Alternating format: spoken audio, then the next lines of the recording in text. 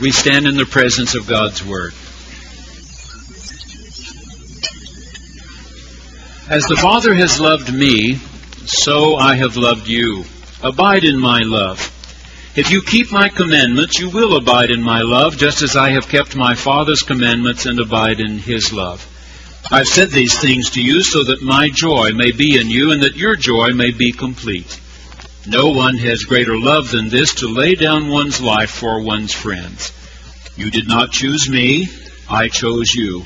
And I appointed you to go and bear fruit, fruit that will last, so that the Father will give you whatever you ask him in my name. I'm giving you these commands so that you may love one another. This is the word of the Lord. Thanks be to God. You know that every August I'm writing sermon titles. I'm looking up text appropriate for every Sunday in the liturgical year, beginning with Advent, which starts right after Thanksgiving every year. I know that Dr. Pensera needs about 3 months to get anthems all lined up and that long to learn, get ready to perform an anthem on a Sunday morning. So the goal is every year by August 31, text and titles for 52 Sundays. So it was last August that I was working on sermon titles, read this text, and remembered that the Saturday night before, two of the professional football teams had already had an exhibition game. And in that game, a big defensive tackle, 350 pounds, had separated the quarterback from the football, then had recovered it, and had run off the field. The television camera zoomed in on him. He looked right into the lens and said, "Hi, Mom." "Hi, Mom." They don't ever say, "Hi, Dad." Ever. 6 weeks from now will be Father's Day. And the few cards that get sent will say, "My father loves Goff," sitting in his recliner, sound asleep, But not with mothers. We don't make jokes about mothers on Mother's Day. The Wall Street Journal said this week that there are 83 million mothers in the United States right now. They will receive 140 million cards this weekend. But that's just the beginning, of course. Chocolates, flowers, Sunday lunch. The Wall Street Journal predicted that we Americans will spend on our mothers this weekend $14.6 billion. Mothers are special to us. Very special. $14.6 billion. Today, this lection is appropriate for the 6th Sunday of Eastertide, but I think it works well for Mother's Day and the festival of the Christian home as well. Let's take a look. Jesus said, "As the Father has loved me, so I have loved you." But think about how the Father loved him. He didn't always say yes to him. You remember that Thursday night after Jesus had celebrated Passover with his disciples in an upper room in Jerusalem? They had sung a hymn and went out to the Mount of Olives. It's not far outside the walls of the ancient city of Jerusalem. Since the coming of the Muslims to the city of Jerusalem, the east gates have been sealed up, but in Jesus' time, the east gates were open. One could walk out the east gates down, 100 yards, 150 maybe, to a little brook, beautiful little Kidron Valley. You can cross over a bridge there, and you're ascending then, a little hill filled with olive trees.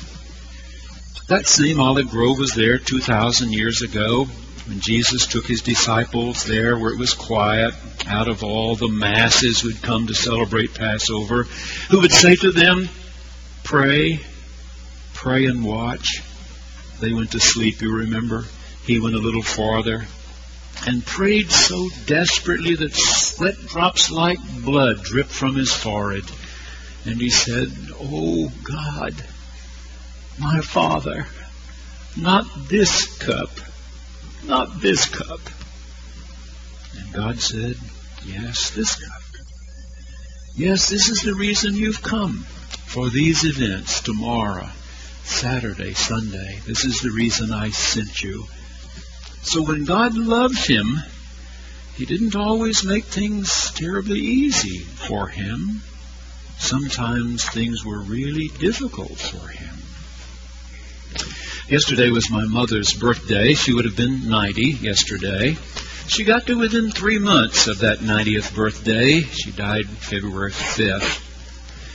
Years ago, when I saw that I was never going to live in my hometown again, and I had been in any number of nursing homes through the years, had seen cards on nightstands, had admired the card only to have a person say, that was sent to me on my 50th birthday, and she was now 80. I resolved that I would not do that to my mother or father. I would write to them every week. Every week I wrote to them. And my mother would always answer my letter. I would write on Friday afternoon. She probably had it Monday. I would get an answer from her about Wednesday, and I would write again on Friday afternoon. And if you write to somebody every week for many, many years, they share lots of things with you. I've told you my mother grew up very poor. She was from a large family. They were sharecroppers. They lived on the edge of someone else's farm. They had to give the landowner 50% of everything they produced. My mother grew up in a family that was honest, hardworking, but not church people. My mother had never been to church until she married my father. He had grown up in a little Methodist church founded by his grandfather just on the outskirts of Carthage, Texas, but he didn't go very much anymore either. Finally, I was born 2 years later. My father was drafted into World War II near the end of the war. My mother realized how desperately she needed help that no person could give her. With a husband fighting in Patton's Third Army in Germany, she went to the nearest little church she could find. But my mother grew. She grew a great deal. I'll be forever grateful for United Methodist Women, because my mother had grown up being taught that women are to anticipate men's every wish. She grew up in an old house that never had running water. It never had electricity. But if her father or one of her brothers should say, "I'm thirsty," she was expected to jump up and run to the well and draw a fresh, cool bucket of water and bring that man a drink. She did the same for my father for years. Then United Methodist Women kept teaching her, you are a person of worth, of equal worth. You weren't sent here to wait on a man all your life. You get to be a person, a child of God, equal child of God. And she grew. She gained confidence. She was in PTA. She became president of PTA. She became president of the city council PTA. Well, town council maybe. Carthage is not a very big place. But one year she was asked to give a devotional at Church Women United. And someone from the local newspaper staff heard her give that testimonial and said, would you write that for us for the newspaper? She agreed to do that. And so many people wrote in, called in, that they said, would you write another one of those for us? And she wrote a weekly column for her hometown paper for more than 25 years. But the columnist she liked was Irma Bombeck. She loved Irma. She thought Irma got it right. But Irma got it right. And one of the columns she clipped out from Irma Bombeck and mailed to me was this one. I think it illustrates this first point. We all know that being a mom is the hardest, the most rewarding job on the face of the earth. You don't love me. How many times have your kids laid that one on you? Well, someday, when my kids are old enough to understand, I'm going to tell them, I loved you enough to bug you about where you were going, with whom, and what time you would get home. I loved you enough to insist you buy a bike with your own money, which we could afford, and you couldn't. I loved you enough to be silent and let you discover that your hand-picked friend was a creep. I loved you enough to stand over you for 2 hours while you cleaned your bedroom, a job I could have done myself in 15 minutes. I loved you enough to let you see anger, disappointment, and tears in my eyes. I loved you enough not to make excuses for your lack of respect or your bad manners.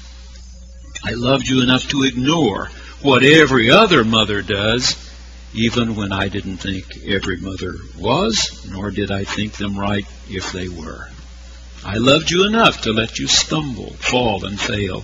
I loved you enough to let you assume responsibility for your own actions. I loved you enough to shove you off my lap, let go of your hand, so you could learn to stand alone. I loved you enough to accept you for what you are, not always what I wanted you to be. But most of all, I loved you enough to say no when you hated me for it. That was the hardest part of all. Number 2.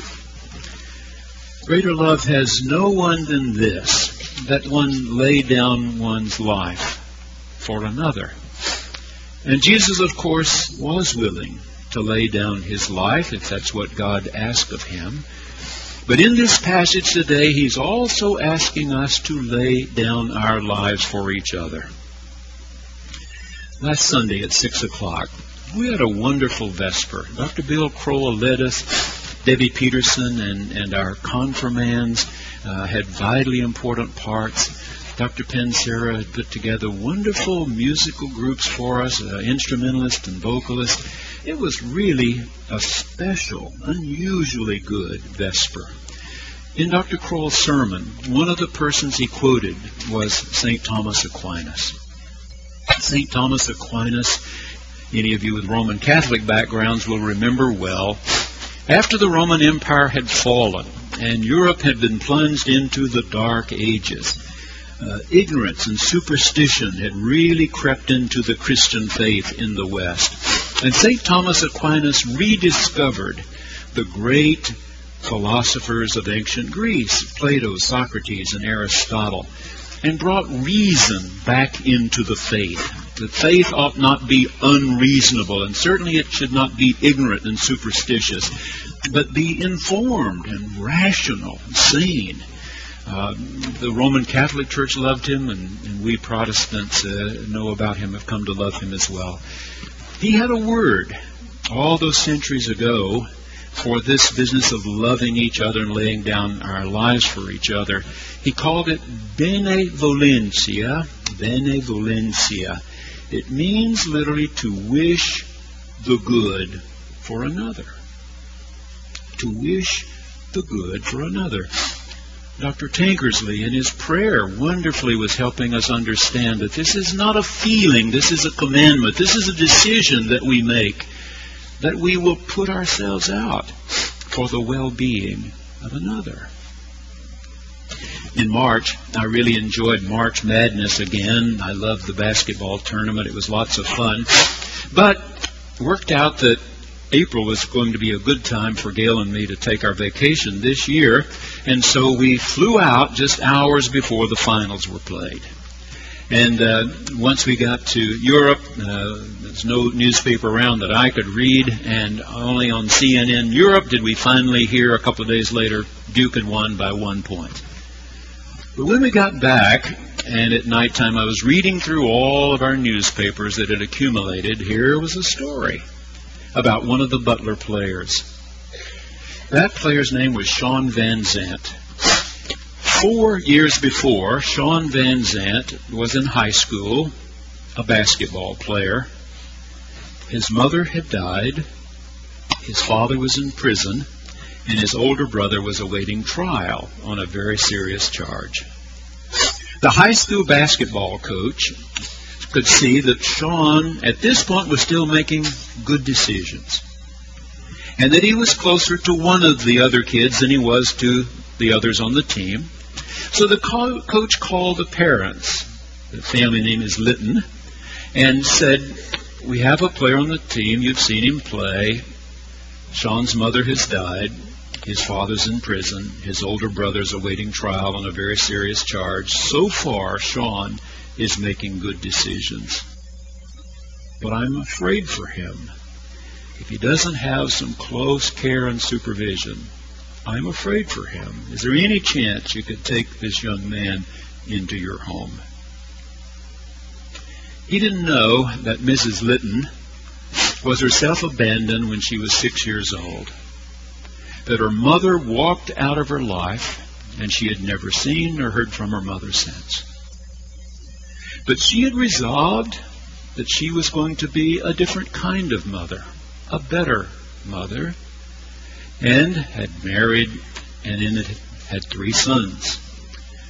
With her 3 sons, she took in Sean Van Zandt as well. She was battling cancer. The high school coach didn't know that. Even so, she took Sean into their home. 4 years later, he's almost completed a degree from Butler University. He was playing in a national championship basketball game. Basketball was his ticket to a good education and all kinds of possibilities for the future. But the unsung hero was Mrs. Litton, who took that kid in and gave him the best she had the last 4 years.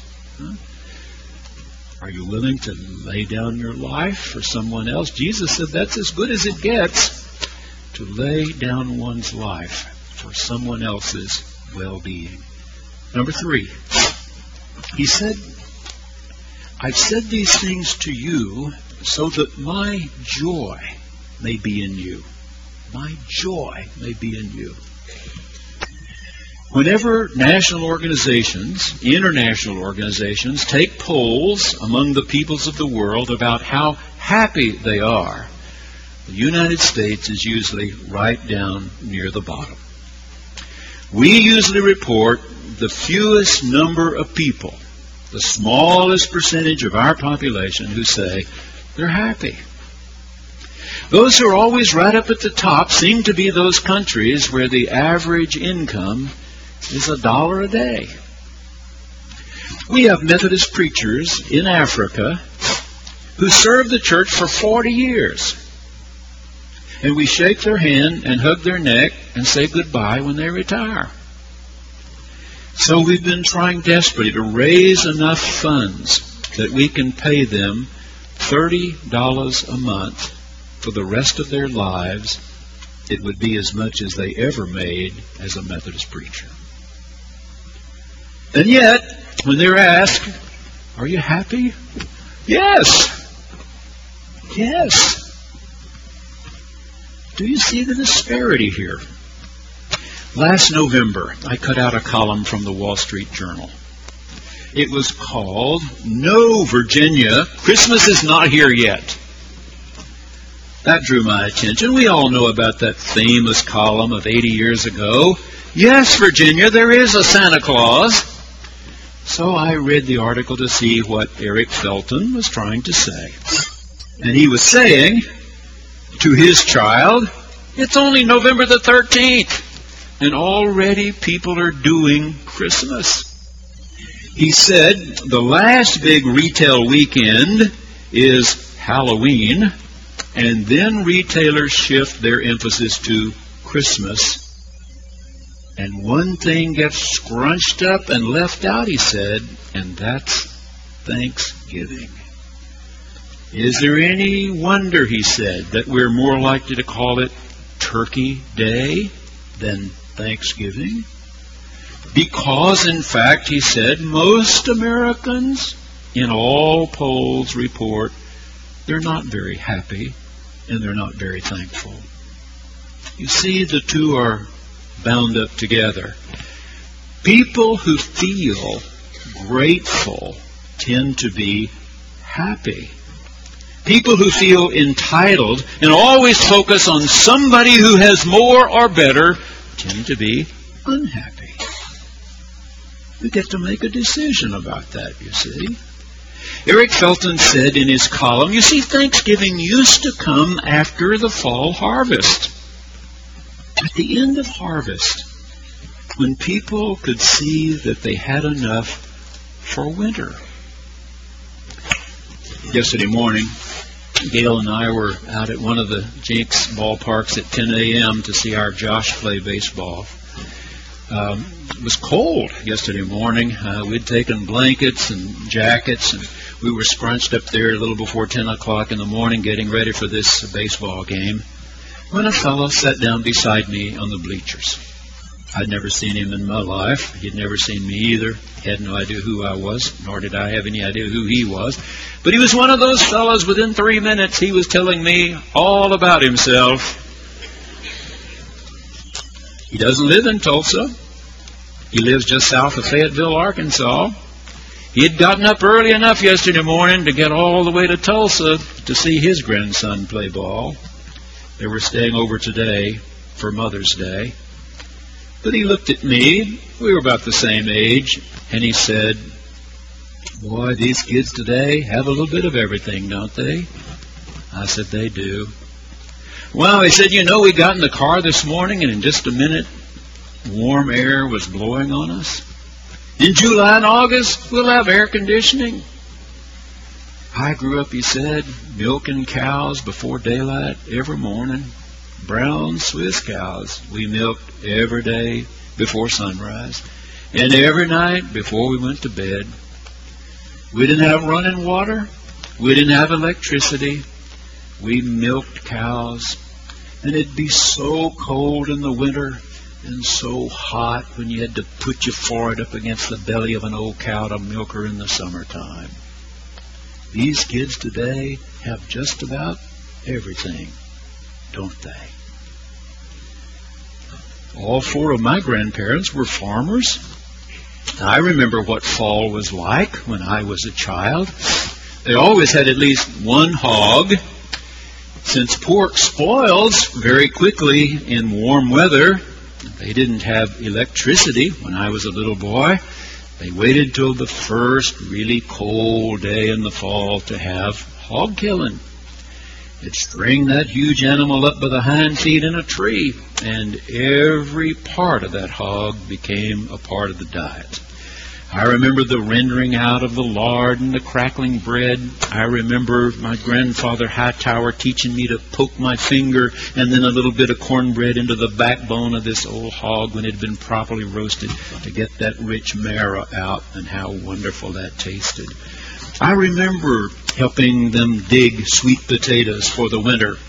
I remember the little smokehouse, they called it, behind the house, where they would hang up the hams of this hog and smoke them until they would not spoil during the winter time. How onions were suspended from the ceiling of this little house, and how potatoes, both Irish potatoes and sweet potatoes, were buried there in this little house to last all through the winter. On the shelves inside, you could see these masonite jars filled with snap beans, peas of different kinds, and corn. Yeah, there was enough for the winter, the whole winter. Today, we go to a supermarket and an apple's getting ripe somewhere in the world. An orange is getting ripe somewhere in the world. Bananas getting ripe every 3 or 4 days when you take them home. And so, we feel entitled. We don't feel grateful, and we have no joy. No joy. This is the day the Lord has made.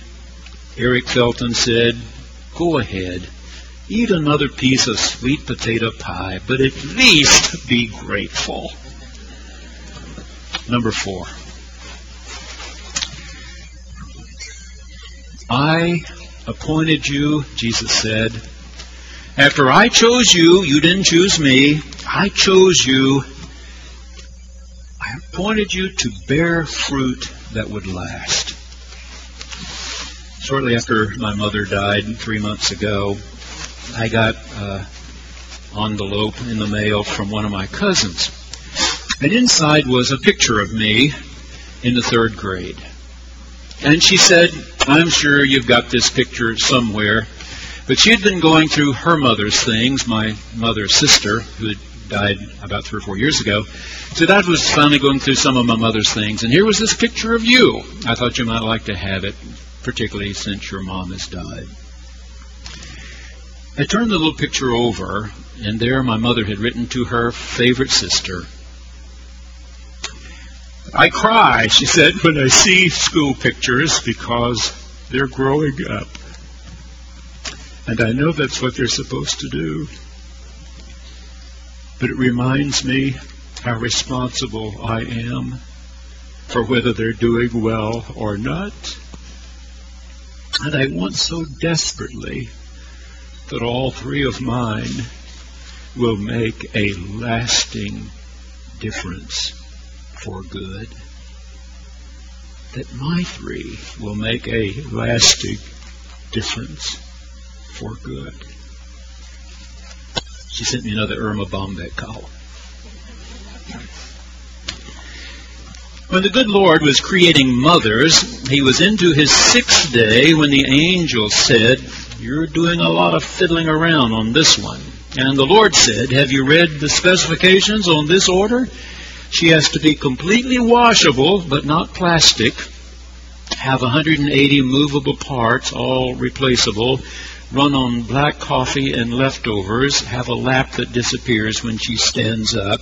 A kiss that can cure anything from a broken leg to a disappointed love. And 6 pairs of hands." The angel shook her head and said, 6 pairs of hands? No way. "Oh, it's not the hands that are causing me the problem," said the Lord. "It's the 3 pairs of eyes. She needs 1 pair that sees through closed doors when she asks, 'What are you kids doing in there?' when she already knows. And around here in the back of her head that sees what she shouldn't, but what she needs to know. And of course the ones out there in front so she can look at a child when he goofs and say, 'I understand, and I love you anyway,' without so much as uttering a word." "Lord," said the angel, touching his sleeve gently, "come on to bed tomorrow." "I can't," said the Lord. "I'm so close to creating something so close to myself. Already I have one that can heal herself when she is sick, can feed a family of 6 on 1 pound of hamburger, can get a 9-year-old to stand under a shower." And the angel circled the model of a mother very softly and slowly. "She's too soft, the angel said. "But tough," the Lord said. "You cannot imagine what she can endure." "Can it think?" "Oh, not only think, it can reason and compromise," said the Creator. About that time the angel bent over and ran a finger across the cheek. "There's a leak," she said. "Oh, it's not a leak," said the Lord. "It's a tear." "What's it for?" "Well, it's for joy, sadness, disappointment, pain, loneliness, and pride." "You are a genius," said the angel. The Lord looked rather somber. "I didn't put it there," he said.